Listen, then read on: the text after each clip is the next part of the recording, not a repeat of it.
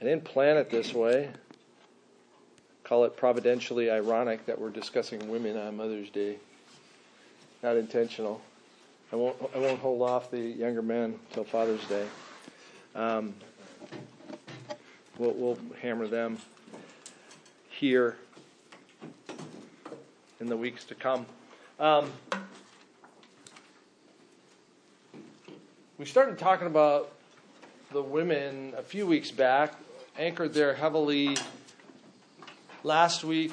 We're going to anchor there again this week, and we're probably not going to get through it all. And you go, there aren't that many verses on women. Why are you spending so much time? And I heard John Piper speak once, and he looked at 1 Peter chapter 3, where the women have like this many verses, and the husbands, the wives have like this many verses, and the husbands have this many. Well, in Ephesians, it's the other way around. The women have this many, and the men have this many. But he surmised, because it doesn't say that in 1 Peter he spends so much time with the women, not because they're worse, but because the attacks and the pressures upon them were greater. And in our culture today, both men and women their roles, who they are, what they are, is just being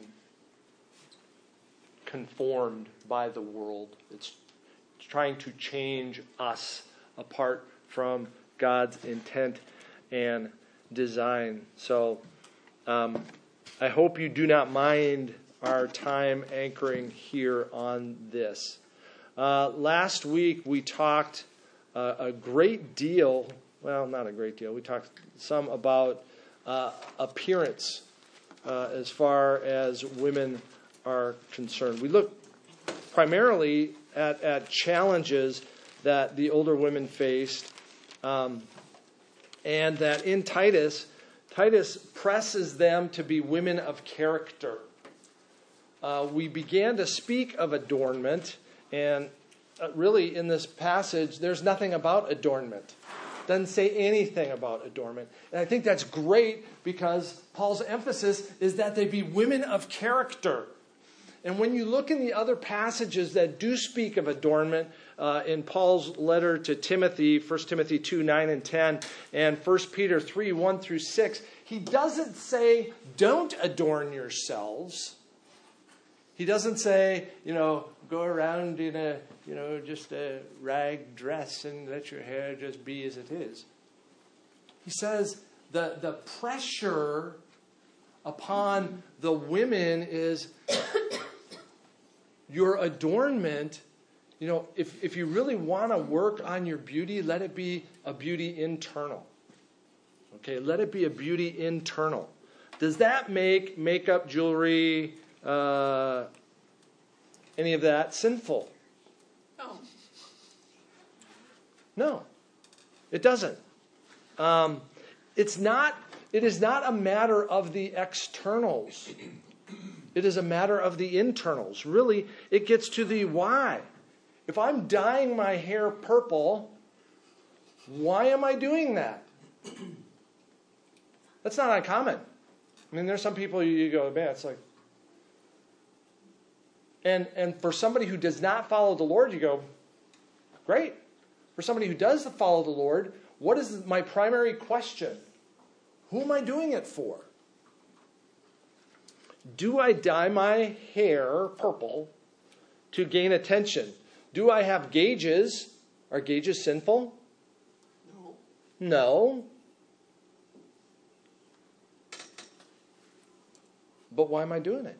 Am I doing it, again, for attention to come to me? I want people to notice me. Do I put silicone implants under my skin to make me look like a lizard? Do I think this looks good? Or am I trying to draw attention to myself? And so our reasoning behind what we do is critical. And I would contend it's not just for women. Okay? I mean, you've seen my hair go all over the place. And some of you who've been here a long time. Why do men groom as men groom? Am I trying to draw attention to myself or what? And so, do I do it because I like the way that it looks? Is that a valid reason? Yes. Maybe to an extent. Do I do it because my husband or wife likes the way that it looks? Maybe to an extent. Do I groom or dress the way that I do because it's expected at work? Is that okay? Yes, to a point. Okay? Depends what they're asking me to wear. Really. But what must overarch all of this? What is the most important thing that I must consider with how I groom, what I do, etc.? Honoring the Lord. I'm sorry? Honoring the Lord. Honoring the Lord. What does God think of this? What is God's mind in this? Am I doing it, whether I eat or drink or whatever I do, am I doing all to the glory of the Lord? So even my husband's desires are overarched by my desire to honor God. If my desire to honor anybody else gets higher than that, I missed it. If what I think about me gets higher than that, I've missed it. So really, in all that I say and do, I do all to the glory of God. And in that sense, it's not a matter of externals. It's a matter of internals. It's a matter of the heart toward the living God. And so in Titus, you don't even see apparel addressed. But I think it's very important in our culture to kind of weigh in on that a little bit. Any other comments on that before we press on? And this is still from last week, so sorry.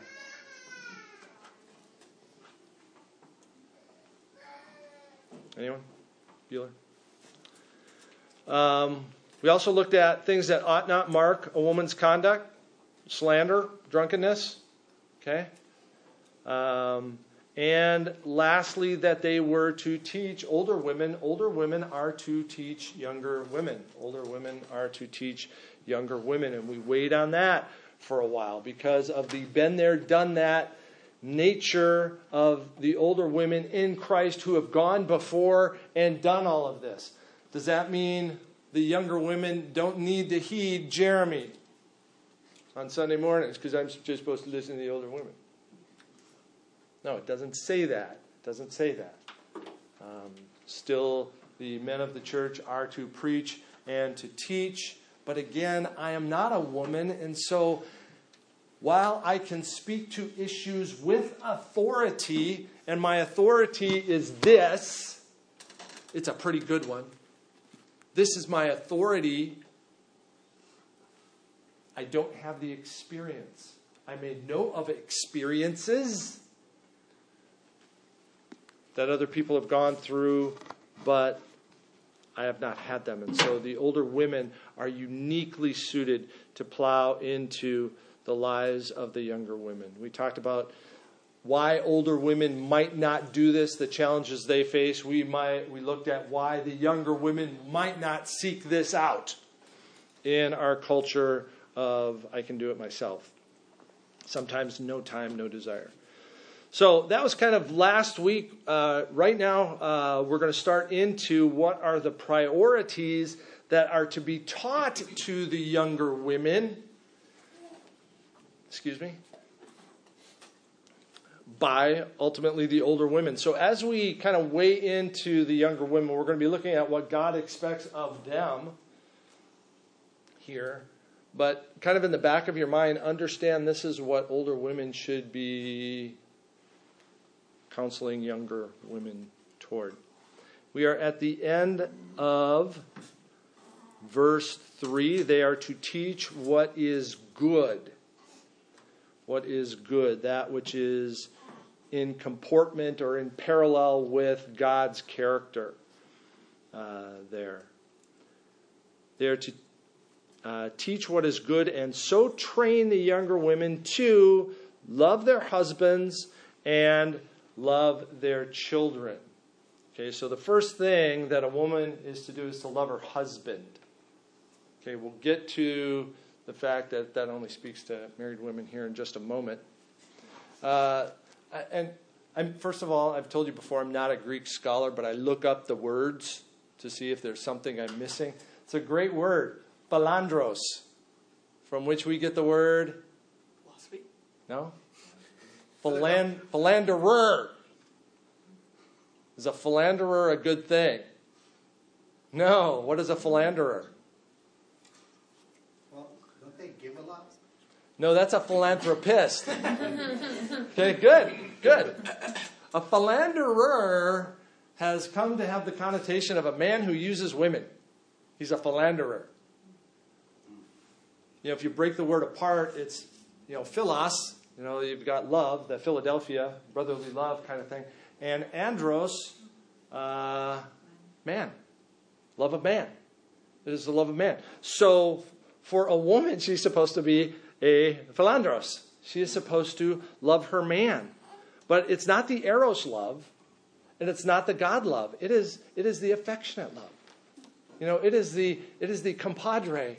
I like you kind of love. It's an affection. You younger women are to enjoy their husbands. They are to enjoy their husbands. They are to delight in that relationship. Why is this a priority for the older women to teach the younger women? Because the younger women have children, and they're going to focus more on their children than their husband. They might, if they do have children, that is a huge thing. We'll talk about that. We'll pull on that a little bit more when we look at her loving the children here. But that is she's distracted. She's an octopus. And she's trying to keep the kids in order. How many arms do you wish you had to corral the kiddo? Yeah, no way. I don't know. Can we have like 8 moms in the house to? Not really. So that could be a thing. Why else are younger women exhorted to like their husbands? Because we go all the way back to Genesis and see that your desire is to be in charge. And so I think that can take a play, not just in a respect aspect, but if your desire is to be in charge and you have a godly husband who is trying to lead, you may not like him very much. Like, it may have an effect on that affectionate relationship that you have together. Yeah. Say it's not natural. From our perspective, I think the relationship has to be taught, learned, because of sin. You TV, movies, books. It's almost like that a contentious relationship between the husband and wife is to be expected. Mm-hmm. That there's supposed to be contention and hostility. And I would contend that is probably so because of the sinfulness in the husband and the wife. And so here, God, through Paul, Titus, through the older women, is exhorting the younger women to like your man. Like your man, because all of the assaults of your own flesh and the culture are going to be smacking you against it to go, he's the enemy. All of that time courting and walking down the aisle, it changes as soon as the ring goes on. The one ring. and really, it's scary. You would think it would suddenly get better, but things change there if you are not careful to cultivate that relationship. So that relationship of a wife to love her husband must be a priority. Again, feel free to interject, because I'm going to just plow. We got gobs of material here. And I will stop and anchor all day long discussing points because this is important. Love your children. Another great word. Philotechnos. Like technology. Love of new stuff. Love of new things. Love of art. Okay? Your child is a new thing. Love of the new one. Love your children. Okay? Is this a hard thing for moms? Nope. Should it be? Not most most. Okay. Most to say. Is it a created, natural thing for a mom to go Yes. to that child? Absolutely. We'll talk about that here in a little bit. So, of the two, normally, I would say that's not a problem.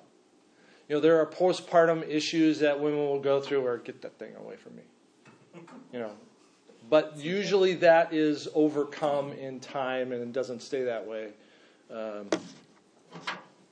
in most circumstances.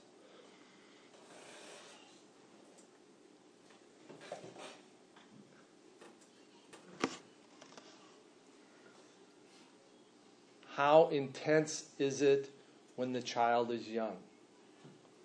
That bonding and affection between the mother and the child. Very. It can be consuming. Okay, it can be, and this kind of goes back to the, that you're still married. Okay, and that gets to kind of the next thing. Can that intense bond stay that way? Not forever.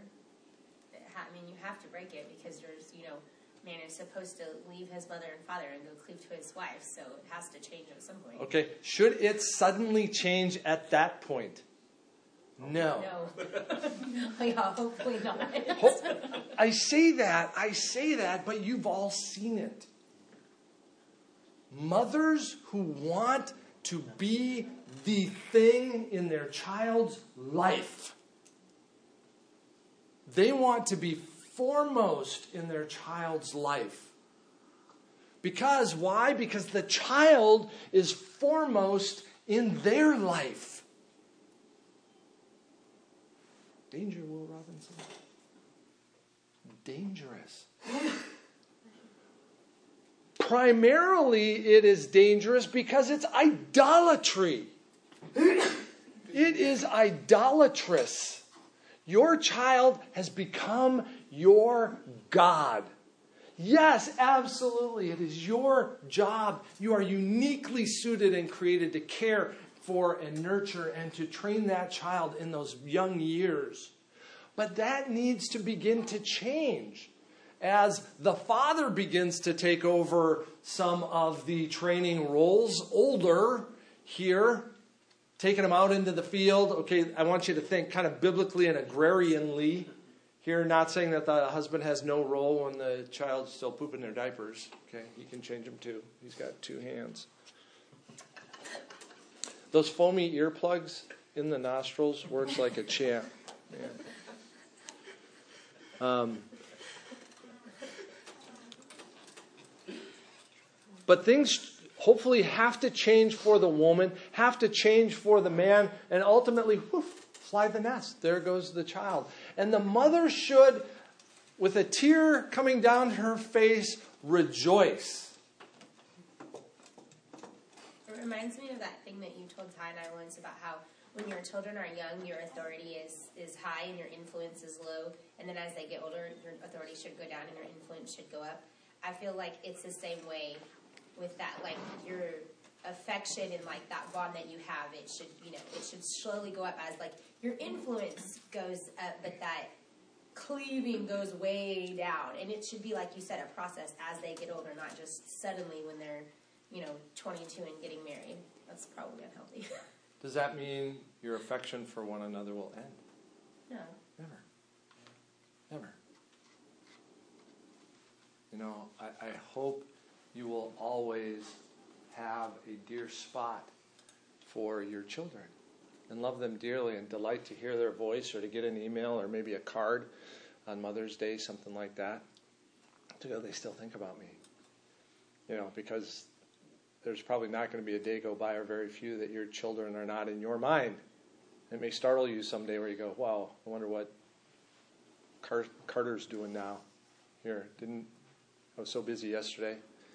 I do think that it's harder probably for the moms than it is for the kids. Mm-hmm. Oh, yeah. I mean, Always is. The kid's like going, oh, I got an adventure. Oh, I got a new man or whatever. And, they're off looking at that thing. And, yeah, bye, Mom. And then when they stop and run back and give you a kiss and then go off.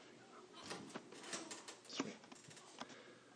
So it does need to change. But these are the primary relationships.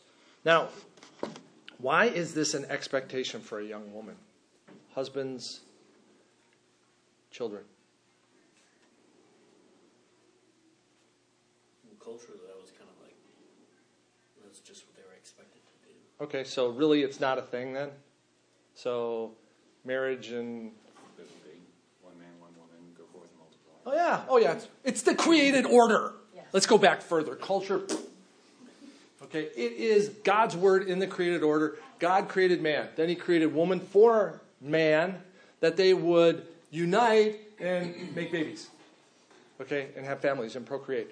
That is the natural order. So in marriage, a husband and wife are to represent Christ in the church. Paul tells us in Ephesians chapter 5. That's the mystery.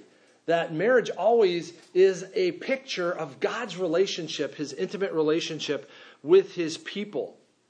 Husband and wife are to be God's ministers to one another of God's love for them. How extraordinary that as a husband, one of my responsibilities is to be God's hands and voice and strength for my bride. I can't be God, but I can love her as Christ loved the church. Husband and wife, they're to procreate. They're to procreate. And it's not just procreating. You are to build a family as husband and wife. Okay, however big that might be. yeah, that part down. So we go, I see that. But then comes the question, does this mean that singleness is inappropriate? No. Because Paul talks about it, that says it's a good thing to find a wife, but if you can be single and glorify God, then go and do it. And if you can't, then go find a wife. Be married. Turn to 1 Corinthians chapter 7. That's what Sean is talking about. And what a blessing we have, the full counsel of God's word, that Paul would speak to this because it's fantastic. In 1 Corinthians chapter 7, Paul advocates strongly for singleness. He advocates strongly for singleness in verses 6 through 9 and later on in the chapter as well. But this passage in 6 through 9 comes hot on the heels of 1 through 5. In 1 through 5, Paul's talking about the conjugal rights of a man for his wife and the wife for the husband. The physical relationship between man and a woman in verses 1 through 5, that this ought not be something that is rare. That it is necessary in the relationship. It is a necessary part of the relationship to prevent temptation. Okay, that's Paul's warning here, and we have all the other procreation, build a family. You have the Song of Solomon, the love intimacy, Proverbs intimacy, the physical enjoyment of the husband and wife as also a priority. But then he goes on in verse 6 and says, now as a concession, not a command, I say this. I wish that all were as I myself am. Did you say you're in chapter 9? 7. 7. Sorry. You're going, he must have a different version. I wish that all were as I myself am, but each has his own gift from God. Gift from God. One of one kind and one of another. To the unmarried and the widows, I say that it is good for them to remain single as I am. But if they cannot exercise self-control, they should marry, for it is better to marry than to burn with passion. Okay? Later on in the chapter, for me, I got to turn the page. He goes into, in verse 28, why it is good to marry. He says in verse 28, if you do marry, you have not sinned. And if a betrothed woman marries, she has not sinned. Yet those who marry will have worldly troubles, and I would spare you from this. Worldly troubles. What kind of troubles do married people have? None. Yeah, I know. It's like, it's Edenic. Yeah, no. Argue about what you're going to eat. That's all. Yeah. Where are we going to live? Are we going to paint the house? The things on this plane in simply living a life and building a family are legion. They're legion. And a lot of them are, in the Air Force we have the word queep. It's minutia. They're queepy little things there. Some of them cause big blow-ups that really shouldn't. This is silly. He goes, I would spare you from this. His desire is that they be devoted to the things of the Lord. Down in verse 32, he says, I want you to be free from these anxieties. The unmarried man is anxious about the things of the Lord. Okay, obviously the unmarried Christian man. Okay, the unmarried man who is sold out for Christ. Okay, and who obviously isn't dealing with sexual temptation. He's concerned about the things of the Lord and how to please the Lord, but the married man is anxious about worldly things, how to please his wife, and his interests are divided. And the unmarried or betrothed woman is anxious about the things of the Lord, how to be holy in body and spirit, but the married woman is anxious about worldly things, how to please her husband. I say this for your own benefit, not to lay any restraint on you, but to promote good order and to secure your undivided devotion to the Lord. Back earlier on, Paul said this is a gift. If you are single and you are delighted in your singleness, wow! We ought not push people to marry unless that's their heart. I'm happy to be single. I desire heart and soul to serve the Lord. A single person has a freedom to do, and they've still got to have an income, so they're going to have to work, but they have a greater freedom with their time to do things in ministry that a married person is not going to have time to do. Or if the married man or woman is doing these things, he or she is sacrificing and setting apart time with their family. And that's a sacrifice. That's a sacrifice a single person is not going to have to make. So, Titus doesn't talk about it here. He doesn't. And, I don't fault Paul on that. Because Paul is talking about the normal, general way of things. Singleness can't be the norm. Why? Yeah, we got no people. If only like 2 or 3 families out of 1 billion are getting married, the population is going to implode. There. And so, singleness is a gift. It is an exceptional gift. I mean, we don't need to be counting, okay, how many singles do we have? Oh, we got too many singles. You guys need to start. No. Praise God for them all. Again, it is a gift. Any comments or questions on that before we move into the issues of character? I think there's kind of 2 extremes. The one is there are Christians who don't feel they have the gift of singleness and want to be married. That's a challenge.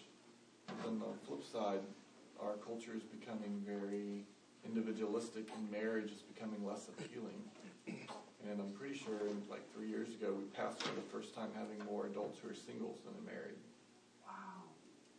And so I agree with everything, but there should be, for most, a desire to marry and serve and be fruitful and multiply, though that's not for all. What if a woman or a man, and I've got a very good friend, very good male friend, who desperately would love to be married. And he's like going, where are they?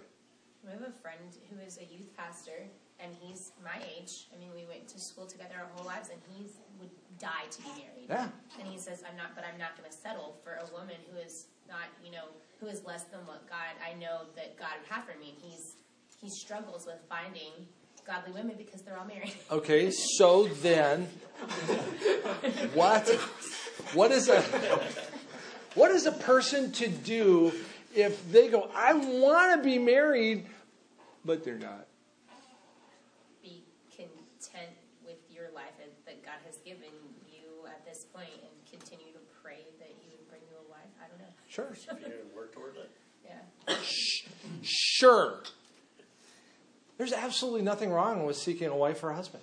I mean, there's lots of things that your heart might desire that are good things in God's eyes that He doesn't give you yet, or sometimes ever. I mean, and it's okay to have that longing as long as you are, glorifying God through it. Awesome. Is Tracy ever going to satisfy me? Not the way that God does. No, she can't. She's finite. We were made for God. We were made to be filled up and satisfied in Him. Nothing will satisfy us on this world, on this earth, on this plane. And that's true, for the single. To desire to be married is a good thing. It's a good thing. It is. But it may not be here yet. And so I praise God. Lord, you've given me this station. I press on with the labors you've given me, and I keep my radar still sweeping. You used to say in the F-16. Just kind of have it searching out there, looking for bogeys. Okay, which in this case would be a good thing, as opposed to a bad thing. So sweet. I was just say on the second, it's all about motivation for the people who want to be single. Well, why? So you can just Hook have up. more free time, or because Paul's saying singleness is good to serve the Lord, Yeah. not just because then I can wake up when I want, and then I can serve me to the most of the. And that's sadly what a lot of singleness today is driven by. Yes. Again, to speak of it within the Christian realm here. But there are Christian men and this will get into the things that our young men struggle with today, and they just want to be little boys. They just want to stay as little boys. And it's like, grow up and be a responsible, godly man. Katie, what were you going to say? I'm sorry. Yeah. Oh, well, two quick things. Off of verse 8, the burning with passion, I feel like in a lot of Christian circles, they're like, you shouldn't get married if you are burning with passion, and that's like the biblical reason to get married. I'm really confused. That's the first thing. Right? Because that's what it says. That is absolutely what it says. That is a natural affection. Really high for the guy, and for the woman, it's more of just intimacy and affection. For a guy, it tends to be a much higher sexual thing. And absolutely, that is. Yeah. So it's just weird because it's like, no, that's like the reason Paul gives. And I often feel like that in Christian circles, say like, no. And I'm like, then why the heck did you get married? No offense. Well, do you feel like maybe what they're trying to say, but not well, is just that that shouldn't be the only reason that you want to get married? Sure, I totally understand that. And But yet, it Paul does is say- highlighting it here. If somebody's trying to be super spiritual and say that doesn't come into play, they're lying. Yeah, for sure. They're Like, lying. Well, I think today we've romanticized marriage to the extent that that's all it is the only reason that I want to marry you is because you're the one. You're my soulmate. I did not have life before I found you. And I think there could be other reasons. And there have been, literally, probably even a quarter of the population in the world today gets married because their parents arranged it. Mm-hmm. And they still have to follow these things. Their marriage has nothing to do with romance. It didn't when it began. Right. Can affection develop for somebody you've never met before? Yeah. Can you have eros for that person? Intimacy and be passionate with somebody you've never met before? And somebody you probably wouldn't have picked? Absolutely. Absolutely. You grow into this. And to keep it, you have to cultivate it. It may not be there right away. You may go, Leah. I didn't want Leah. I wanted Rachel. Leah, I got a Leah. But if you're not a noob, if you're not a dope, you can really find the truth in God's word that he who finds a wife finds a good thing and finds the favor of the Lord and can see her as the treasure that she is described as in Proverbs 31 because she is.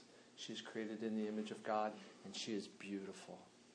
She is beautiful. What else were you going to say, Kate? And then kind of off of Jeremy's comments earlier from verse 28, the worldly troubles, like the opposite. I feel like, again, from Christian circles, I often feel like they're like, you're selfish if you want to be single because you don't want to deal with these worldly troubles that we have. Come be like me and deal with these worldly troubles. Enjoy my misery. I know. I mean, that's awful. But That is. this is like the opposite view that I get from. I feel like I get from. And Katie, this is absolutely why I'm going to go to what does God's word say, and God's word would go. You're denying the plain reading of Scripture. Yeah. One of the things that comes to relationships too, it seems like everybody's waiting for that relationship to be perfect first. It's like, Do we have enough money? We've seen the world. Shauna's brother. We just had this We just had this conversation conversation, yesterday with him. Marry her. They love each other. They've Like, been dating that for a he year wants and a to do- half. Like, He wants to do like Yeah. the movie proposal thing. Like, no, start life with her. Do it. Start now. yeah, But- and that's In the we've middle had of so Walmart. many conversations. You know, it's so funny to see like my parents who really are not believers, and then us. Like yesterday, my dad's like, "Shut up, you guys," because we're telling my brother like, "Do you love her? Yes. Does she love the Lord? Yes. Does she make you like want to be a better man like for her in Christ? Yes. Then marry. Just marry her. We have made proposals. We have made marriages. We have made baby reveals. All cultic. All expensive cultic events, almost, instead of the beautiful single thing, really, that they are. Can you have those things? Yes, you can. You can. That doesn't. But if that is the thing, I think I that just think of you- how many. Well, Oh, no. I was going to say, I think of how many relationships don't get made and don't happen because people are just like, "Oh, you're not right for me." Well, like you said, cultivate that. They might not feel right now, but they might be later on. But there's none of that going on. It's like But that at the person has to same be right time, away. Like, don't force This- it. Like, this if gets- you can clearly tell that this is not a this good this person, would get into the argument: is there one person out there for me? No, it's the person you choose. That's Like, absolutely right. It is who you choose to love and bind with. Because if you go, there is only one person out there for me, and you marry somebody at the first tiff, you're going to start to go, Yep. was I wrong? Did And I miss it? Yes, you know, Ty and I got married and I was 19 years old, and that's exactly what, I mean, I went through that to say I was so young, and we had friends who got married so much later and were having all these life experiences, and it was something that God had to grow in me to say, this is the person that you chose. Now continue to choose him. Ty's mom gave me some of the best marriage advice. She wrote it in our wedding card, and it has stuck with me for 14 years. She said, "You chose your love, now love your choice." And this is coming from a woman who got divorced and then chose to stay single for the rest of her life. Wow. And that is so profound to me. Older women, the things that are coming up here right now are the things that need to be plowed into the next generation. That they hear these things. These are biblically saturated truths. And I suspect most of us have seen the flotsam and jetsam of the ships that have sunk, the marriage ships that have sunk, because they have not held to God's truth. Or the singles who have just crushed their own lives by going, well, I've got to get married to the first thing that winks at me there, instead of seeing if there is any character in that guy, or she's just a doll and she's bereft of heart and soul. So, I mean, we've like barely stuck our toe into young women. Like, can you see how pervasive these issues are? Older women teach the younger women to love their husbands and love their children. All right, we're going to go on into issues of character here. Anything else? Anything you're just... Okay. Younger women are to be self-controlled. Okay, we've hit that word already once in this chapter, in verse 2. Third time in the book, chapter 1 and verse 8. Elders are to be self-controlled. Older men are to be self-controlled. Apparently, older women don't have to be. And younger women do. Younger men also have to be. So the implication is really older women have to be self-controlled also. What are the battles young women might face regarding self-control? Where might a young woman not be self-controlled? Time management. Okay. Are we speaking to their time or ours or both? Our time. Our time. How does that apply now to us? Because self-control is self-control. I have no idea what the women dealt with in Greece. Is it now clothing? Huh? Self-control in clothing? Okay. Some women are clothes junkies. Okay, that would be clothes, maybe.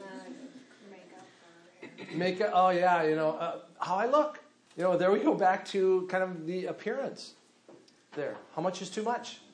Again, it goes to the, what's going on in the heart. Having the right friends. Friends. Oh, snappy face. All those things. What do they think? How many likes do I have? Oh, I got more friends than she does. It's bad. It is bad.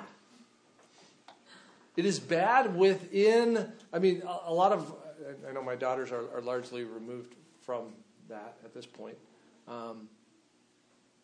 But within the schools, man, that's social media is brutal. It is a brutal battlefield. There. Where else? Self-control. The tongue. What? The tongue. The tongue. Self-control. Everybody has issues, and every young woman is going to have peculiar issues. Where do I need to be self-controlled? And you're not going to do it in your own strength. You're not going to do it, but in the power of Christ you can. You can be controlled in your thoughts, all the way down to your affections. There. Being controlled of the Lord. If parents can be challenging not to be passive-aggressive, let the kids do whatever and then blow up, be angry in a sinful way. Yeah. I'll tell you, if you are not under the reign of Jesus Christ, if you do not have the reins of Jesus Christ upon you, thus allowing you to be self-controlled, empowering you to be self-controlled, if you do not have Christ's reins, you've got some other reins on you. You do. So as a believer, if I am not letting Christ have control of my life, something else will control my life, either from within or without. It can be no other way. It can be no other way. You cannot be neutral in the world.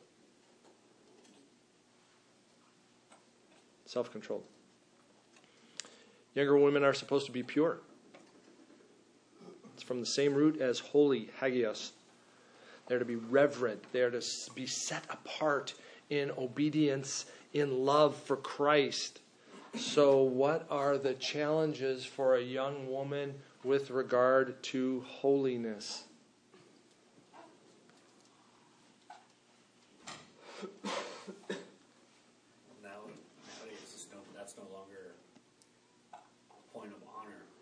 was a mark of shame, and nowadays, now it's flipped. Yeah, you're a virgin? Are you kidding me? What a freak. Well, how are you going to know?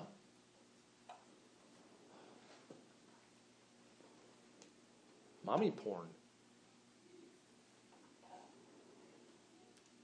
For women. Marketed to women. There. The whole hookup culture. Give it away. Purity. It's not a thing. Holiness. Chastity. What are you going to wear? How much are you going to show? I'm not going to measure hemlines. But ladies, if you do not understand what your attire, and I know I'm preaching to the choir here, you guys do. You guys do understand, hopefully, what your attire does to a guy. It does. Well, it's his problem. No, it's your problem. 2, because you're supposed to love your brothers and not be a stumbling block. Well, it's different for every guy. Yeah, it is. But there is a point of reasonableness as far as that goes. Does that mean, again, dress like a frump? No. Can you be attractive? Can you be sexy and be okay? Yes. Please, look like a woman. Please. It's a beautiful thing when a woman looks like a woman. Oh. Does that mean long hair or short hair? Doesn't matter. Okay? That's really a cultural thing. Is it a mess? Well, okay. Maybe you should do something with your hair. But purity, the culture, things really, what distracts your passion from Christ? There. You are not your own. You were bought with a price. And so our lives in purity should be lived preparing our wedding garments. Men and women.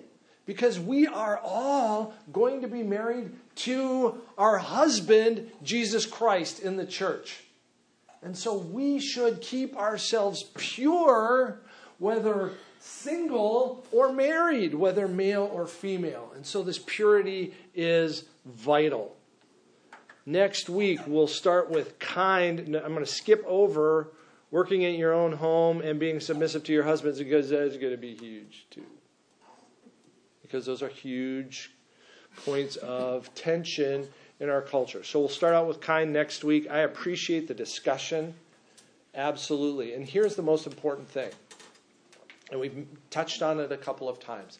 It doesn't matter what I say. It doesn't matter what the culture says. It doesn't matter what Christian groups say. The Gospel Coalition, 9 Marks. It doesn't matter if it doesn't accord with God's Word. If it's funky with relation to what God's Word says, if I can glean it principally from God's Word, because it doesn't speak on everything, it doesn't. But God's principles are clear. And so I appeal to what God's Word says. That's it. Anything else? Appreciate your time, attention, and discussion.